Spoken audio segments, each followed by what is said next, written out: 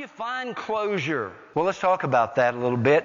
You say, well, now, Jim, what if I can no longer contact those people? What if that's history and they're gone? What do I do? You're going to have to let God help you then. If you cannot work with them, you're going to have to let God help you. I'm going to suggest something to couples who are dating. If you're dating someone and that relationship comes to a point where you realize it needs to end, and you say to that person, I'm sorry, but we're breaking up, don't just dump that on them and take off. Come back and sit down with them and have a session where you talk through it and agree, at least if you can't agree to separate, agree to disagree, so that when you leave that relationship, you got closure. You understand what I'm saying? Don't drag that thing with you for the next 10 years. Meet with that person and go through it. Terry said that years ago when her and Scott were having problems and they were on the brink of divorce, and I got permission to share this, I've got it in writing. Terry said, I was praying and God showed me 2 roads. And He said, Terry, you can take either one of these roads. One road is stay with Scott and work through it. The other road is leave Scott and go your own way. He said, one road I'll be with you. The other road I will not. He said, if I am with you, you know that I will do you good and there will be a good outcome. If you go your own way, no telling what's going to happen. She said, I chose the path with God. And it took time. Wasn't easy.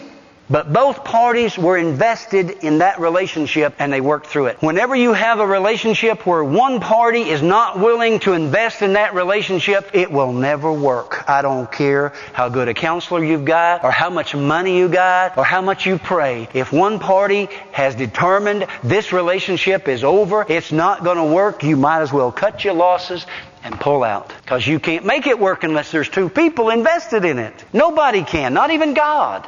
That's why Moses was given permission for a written of divorce. The Bible says very clearly in the Old Testament that God allowed Moses to give a writing of divorcement because of the hardness of hearts. When 2 people are forced to stay together against their wills, they will turn on each other, they will be destructive, they will hurt each other, and they will hurt the children, and they will hurt other people. You know, you're saying, well now Pastor, you're giving people an easy out for divorce here. No, I am not. No, I am not. Divorce is not a solution. Listen to me. It may, in some circumstances, be a necessity, but it is not a solution. Think about it long and hard before you go there. David Brown, when I posted that I was going to preach on this, he posted on another posting on Facebook, not related to that, didn't realize it even played into this. But I want you to listen to the wisdom of this. The author is unknown. But listen to this. Stop trying to figure out how and why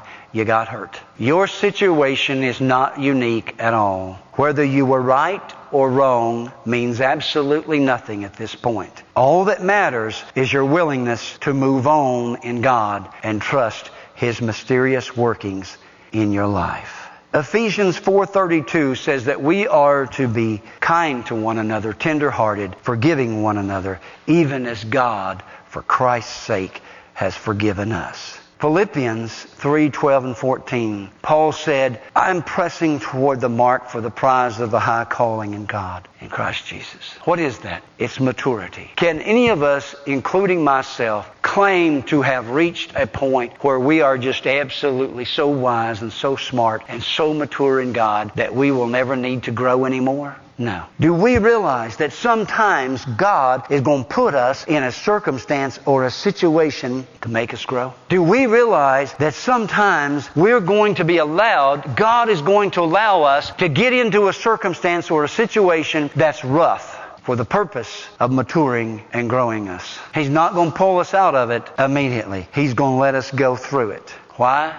Because He loves us. Because He cares more about the final outcome than the immediate gratification, which is what this whole generation today is focused on.